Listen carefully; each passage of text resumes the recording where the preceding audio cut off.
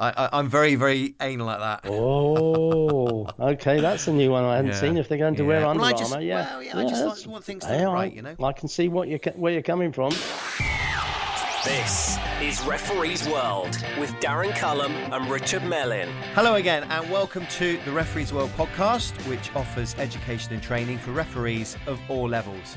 My name's Darren Cullum. I'm a level 5 referee affiliated with Somerset FA, and this is Richard Mellin. He is the technical manager referees at UAE FA based in Dubai. Okay, in this episode, we get into that time of season, Rich, where a lot of the finals take place. So I thought we'd have a quick look at match day preparation for a final. So first of all, what is the selection process for a referee? From my experience, having been a match official in there and being selected for cup finals, and then, you know, my career took me into sort of sitting in there as a referee development officer or county training officer and sitting on these panels that make these decisions and selections. It's all about commitment, availability, of course, communication, closed dates, all those things that we talk about on podcasts. And then, experience, suitability for the final. And you wouldn't pick the wrong match official for the wrong type of game. You know, cup finals are occasions, they are special games. I fully understand and appreciate that.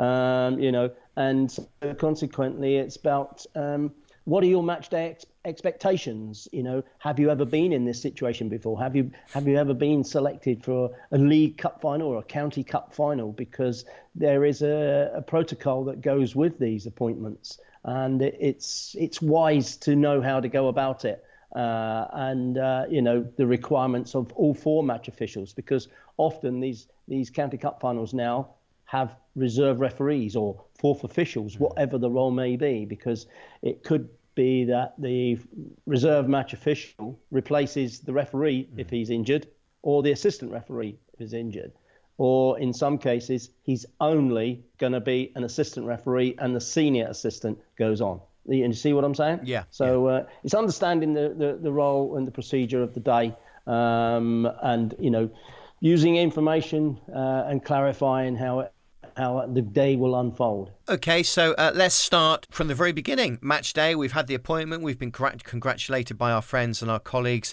and we arrive at the agreed time at the ground in which the final is going to be taken.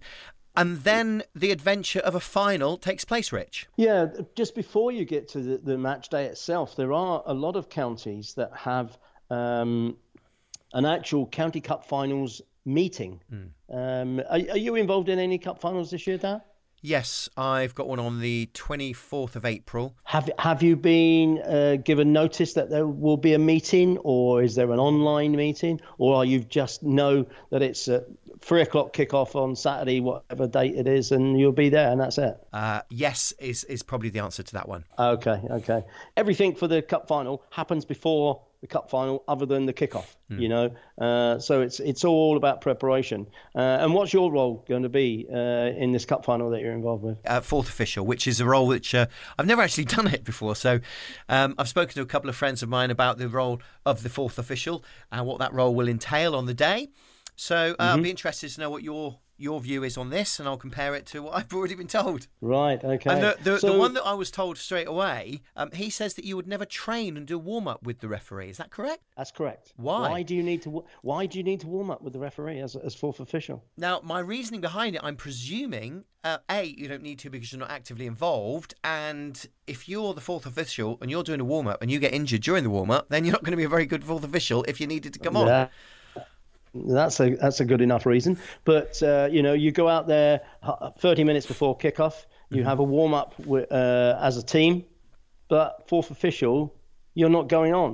When do you know you're going to be on the field of play as 4th official? You have some other duties to do as 4th official, and we'll cover a few of those things in a minute. But to have a warm-up for 15 minutes, you're going to get very warm. You're going to extend yourself and be ready for kickoff. But there's no need to as 4th official. So, your warm-up is just moments before you actually go on, maybe 2 or 3 minutes to warm up. If the referee is injured, the assistant referee is injured, and they've got to come off. So that's why, as fourth official, you don't warm up with the match officials pre-match. Let the free match officials go out there, do their thing, and then you see them a little bit later, about 2:45 when they come back in. They're all huffing, puffing, sweaty, and then they're going to get changed into their actual match day kit rather than their light training kit, and off you go from there. Let me ask you, Dar. I get very sensitive about the appearance of teams of match officials. And I would presume, hopefully it's correct to say that, that as 4 match officials, you're going to receive a top from the county with the same logo, same colour, and you look like a team. Yeah, that's all on the way. One of the things that bugs me is sometimes when I go to, let's say, just the ordinary league game in the UK, and I see a team of 3 officials turn up and they're warming up out there at 2:30 for 3 o'clock kickoff. Then they're not wearing the same kit, and they're in their training kit, and they've all got different tops on. Yeah, I must admit, I'm a bit anal. It does not look like a team. No, it does not like a team. Are you one of those? Yeah. I like. So if I'm on a game where I have 2 neutral assistants, I would prefer that if one of them is going to wear Under Armour, that they both wear it. And if one of them has got it and the other one hasn't, then sorry, but you're not going to. I'm very, very anal like that. Oh, okay, that's a new one I hadn't seen. If they're going to wear Under Armour, I just want things to look right, you know. I can see where you're coming from. I do like a team to look like a team, and not wear different kit. There are different styles. When they're doing the warm-up, I like them to wear the same colour top. Agree. Yeah. Okay, let's get into the game then. Come on then. Expectations. Yeah. You say you've never done this, so I've never done the fourth official. I've never done the fourth official. Okay. I've done. Have you had a fourth official with you at any time before? No, I don't think I have. So you've never done a game involving a fourth official yourself actively or with a fourth official in your game? No. Okay. So it's all about the match day expectations. The referee takes the lead as regards match day expectations. I would expect your match referee on that cup final to make contact with you. I would expect him to make arrangements, all the little details of what helps the day go smoothly. And what time you get there, how you get there, travel together maybe, and get on with simple things like that. So requirements within the role. Let's start with the fourth official. What do you know about it? What have you seen in the past that involves the role of the fourth official?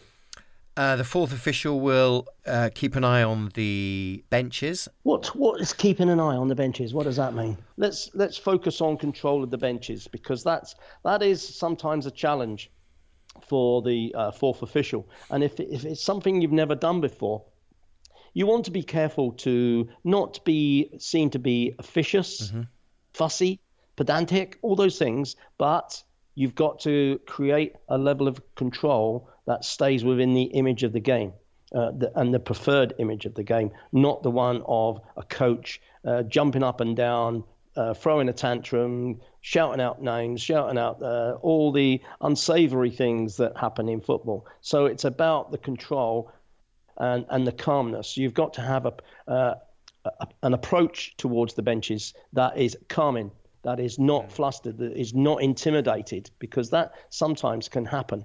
And you know as well as I do, there are assistant referees that sometimes, and you've had this experience, where a coach standing 10 yards to your left will bellow something at you, and it may not be what you expect to hear, and they may not talk to you in the manner that you want to talk to them, but you have to remain calm. You have to be under control. You have to have that self-discipline to engage with somebody whereby you have a calming influence over their aggressive approach. And that's an important thing, because they do get a bit emotional in the technical areas. The substitutes, where do the substitutes warm up? On the day, the subs warming up, you don't really want them behind you. No. If you're the assistant referee, you want them opposite the other assistant referee, but they have to be wearing a different colour that does not clash with Yeah. the on-field players. Or a so bib they or need, something. They need to have bibs. Yeah. So Okay. that's one of the little things that the referee should find out. But if he hasn't, whilst they're doing a warm-up, that's something that you need to make sure you've organised as fourth official. Right. Have they got bibs for the substitutes that are warming up? Where will they warm up, as you said? Yeah. You know, normally along the touchline somewhere in a position that doesn't impact on the assistant referee and does not distract the other assistant referee. Yeah. And, you know, there's all sorts of little tactical things that can happen with this. So can they warm up behind the goal? Should they warm up behind the goal? Unlikely, but there are options sometimes because of the size of the pitches and the restrictions on the touchline that they might go behind the goal. But if they go behind the goal, are they then going to start talking to the goalkeeper as substitute? Yeah. Deliberate distraction of the goalkeeper to gain an advantage for their team. So is this down to the referee to arrange and finalise and then pass that information to me as the fourth official, or is it down to the fourth official to sort out? Okay, you want a referee that is going to have that all organised, and then he gives you the information as regards substitutes. There, you will look after the substitutes. The normal procedure: one off, one on, halfway line. The warming up of substitutes is something that he needs to be able to confirm with you as regards where they will be and what they will wear, etc., etc. But if he doesn't, that's part of your role to find out about what will happen with substitutes. Where will they warm up? You need to know. Don't wait until game time when you're out there and it's 55, 60 minutes into the game and one of the teams is, having a sub warmed up. Where are they warming up? What are they wearing? You need to have all this in place before the game starts. Okay. Anything else that we need to know? Let's go into other considerations then. What's going to be your match day dress code? Well, I'd like to think that it'll be shirt, suited and booted, basically. Shirt and tie, shoes, smart look up and stuff. Okay. Although you're going to go anal again here because I've seen teams of match officials turn up wearing different ties. Yeah. A white tie, a black tie. I've seen someone wearing a very, very nice casual suit, but it's not a match day referee suit. Yeah. A nice navy blue suit. I think it was a yellow shirt and a very, very nice tie. Very nice tie, but it just did not look like it was made to be worn at a football match. Yeah. And whilst people want to go there and they want to look modern, they want to look trendy, you've got to go there looking part of a team. You know, one of the worst things that I find is that free match officials all wear a jacket and one person doesn't wear a jacket because they haven't got one. Borrow one. Yeah. Borrow one off your brother, sister, mum, dad, whatever. Just look like part of the team. I know some of the ladies, if they're involved in Matchday Cup finals, they're not going to wear a jacket necessarily. It is a different scenario for the ladies because of what we wear in terms of gender. But it is appropriate if you're a team of 4 male match officials or even 4 lady match officials, look as though you're part of a team. You're not there for a fancy dress parade or what's the word, celebration of colour. It's not about that. It's about going there to do a job. Have we got extra time? Are we going to penalties? You know, I would presume that the game is going to conclude on that day. Yes, there will be there will be a result on that day. So you've got to work out penalty kick procedures. You've got to know where you're going to have your penalty kicks and why. Someone will say, well, why have it that end? Why we can't have it that end? You know, it could be something to do with the conditions in the field of play. Could be a security reason. You know, have you ever done a penalty kick shootout?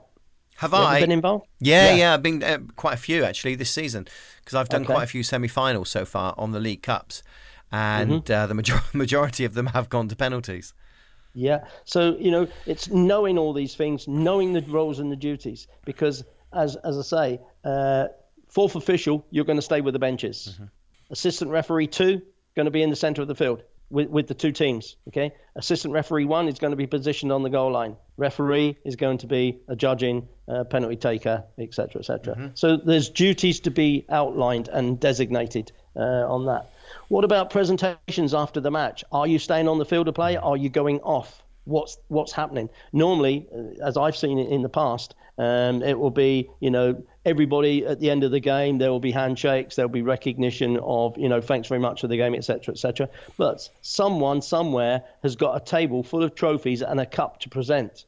So where will that be? What will happen? How will you get there?